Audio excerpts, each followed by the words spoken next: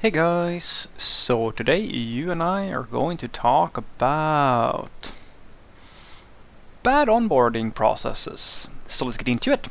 So the question in question was, hi Frederick, what do you think about the bad onboarding processes of some companies for new developers?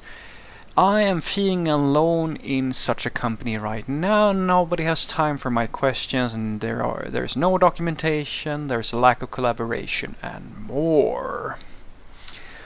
Well, that sucks. I can't really sugarcoat it.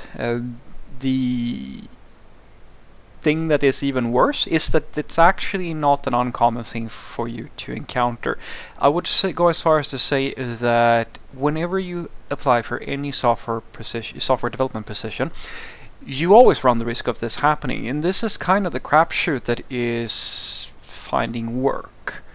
And it's extra tough if you're a little bit of a beginner and you kind of depend on all of these factors where you need other people. Because the thing about software engineering, which is the biggest, fattest lie there is this idea that you might get sold, which is that, oh, there's all this collaboration going on and everybody's kind of just in one big party and we are helping each other out, etc., etc. And sure, there's a lot of that going on, but the reality, if you want the honest to God truth, is that the norm is that you work in practically isolation. Unless you have the good fortune of working with coworkers who are fairly social.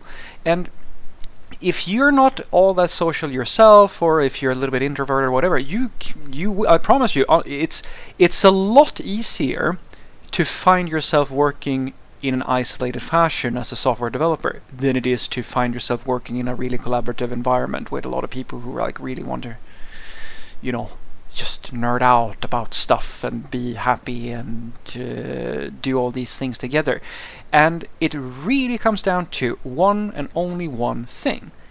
What type of people are you working with? That's the only thing that matters. The company onboarding process is a joke.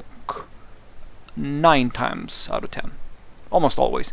There is very, very little in terms of investment into an onboarding process. The companies who do this really, really well will, I'm try to remember now, guys, there's like this balancing act as well, because a good onboarding process, sure, if you're working for a company that is ludicrously invested in this sort of stuff, you might have something in place that really, really looks good and so forth, and might be a very nice experience for you. But honestly, the trend today is that every company runs each individual team in a very team by team basis. So if you go to team A, they might have the best team lead that you've ever met, and this person is super social and super friendly, etc., etc.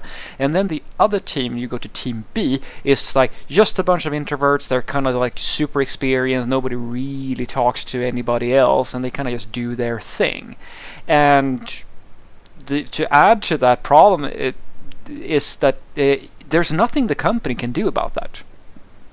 Or rather, it's nothing that they want to do anything about. In many cases, they want the teams to make their own decisions because that's the trend, right?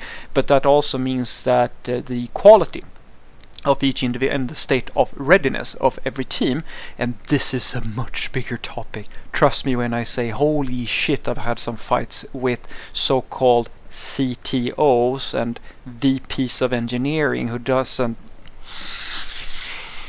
who seems to not understand the difference between allowing people to make their own decisions and having a company where there is one team that is ready to make a critical business decision and everybody else is behind, to the point where we're almost breaking the law. But that's me. That is unfortunately the reality. And so this is why I tell people that the number one thing you can do if you want to avoid this sort of thing is to make sure that this is something that you check for as part of the screening process. And here's another nice little nugget of awfulness. It's extremely rare. I would say that nobody does this practically. I've only ever met 1 or 2 companies who has even considered this, that you get to meet your future coworkers before you get an offer, before you have to do, and this is usually late in the process, you have to go through all of this work. You have to do the code test and an interview on phone, and then maybe a technical interview, and then like a background check and blood checks and dental checks and STD checks, all of these things, and you kind of have to go through all of that bullshit to get to talk to somebody who you might be working with in the future. If you even get to do that, you can request it, of course, but I mean, it's not a given that you're going to get to do that.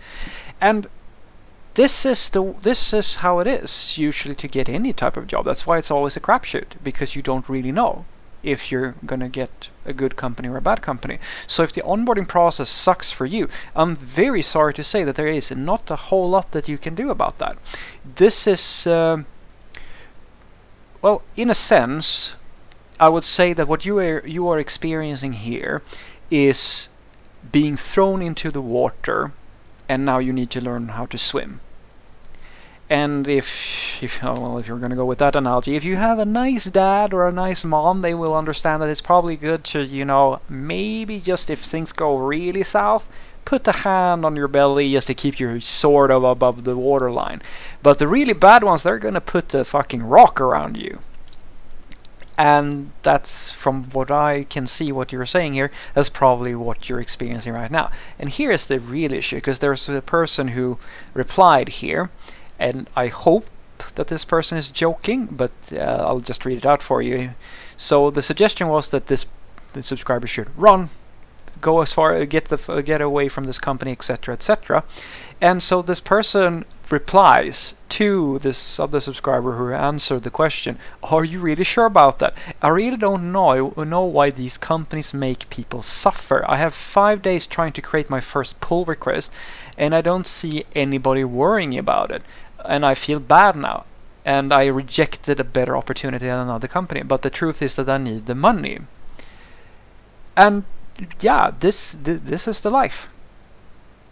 But what you are experiencing now, this is something that might happen in the next company, or it might not happen in the next company. That's kind of, it's always, this is not just for us software developers, it's in every single company. The one thing I really truly think that you should consider, though, is if you are truly miserable, then yes, you need to move on. But you should understand that to survive effectively as a software developer is to learn to be independent. It is extremely important that you learn to be self-reliant as a software developer, because even though you might have thought differently, and in many cases companies want more collaboration, they want to move in a direction where people are helping each other out more and more, the norm is still that you are just, almost a little bit as like being a jazz musician, or like a person, like an artist who goes into like a temporary group gig to like just to do something together with some other people. You are primarily on your own in almost everything you do, and you can get a lot of help, and that's the thing that you really want to go for, finding coworkers who are willing to guide you and help you and so forth. But the norm is that you need to be able to do stuff on your own. Ask for help. Try to get something going with your coworkers in the specific company, and if it really is impossible and you feel horrible, then see if you can find something else. But I really urge you to remember that the best thing that you can do is to learn as quickly as possible to rely on yourself more than you rely on others. So what I want you to take away from this is that other people are awesome, and it's really good if you can find coworkers who are collaborative and like they're going to help you with answering questions and so forth and so forth. And you have to remember as well, you have to ask for help. You have to be bold enough to be new at something and kind of make a fool out of yourself and try your best. All these things you need to go through, and you can never really tell even if you interview in companies and you get to meet your coworkers, you can get a gut feeling, but you can never know how the onboarding process is going to look and so forth. And it's not like the company doesn't want to give you a good onboarding process. It's everything from that they are not aware of the holes in their own onboarding process because you're like the first hire they've had in a long time, or they're allowing their teams to run autonomously, which means that each team is responsible for doing this thing and they don't really have anybody who is good at doing it, so nobody does it because everything is in everybody's head. Because if you know it on the inside of this skull thing you have here, then who cares if it's out there in the open so that other people can learn? They can just come to you, right? That's great. And I know if you're watching this, John, I know that you know what I'm talking about. Anywho, so remember that. Remember that it is important for you to get to a point where you are self-reliant. Try to be open, try to seek connections with people and help other people out. But you need to learn to stand on your own legs as quickly as humanly possible, because I promise you that is going to be the norm when you work as a software developer. Have a great day.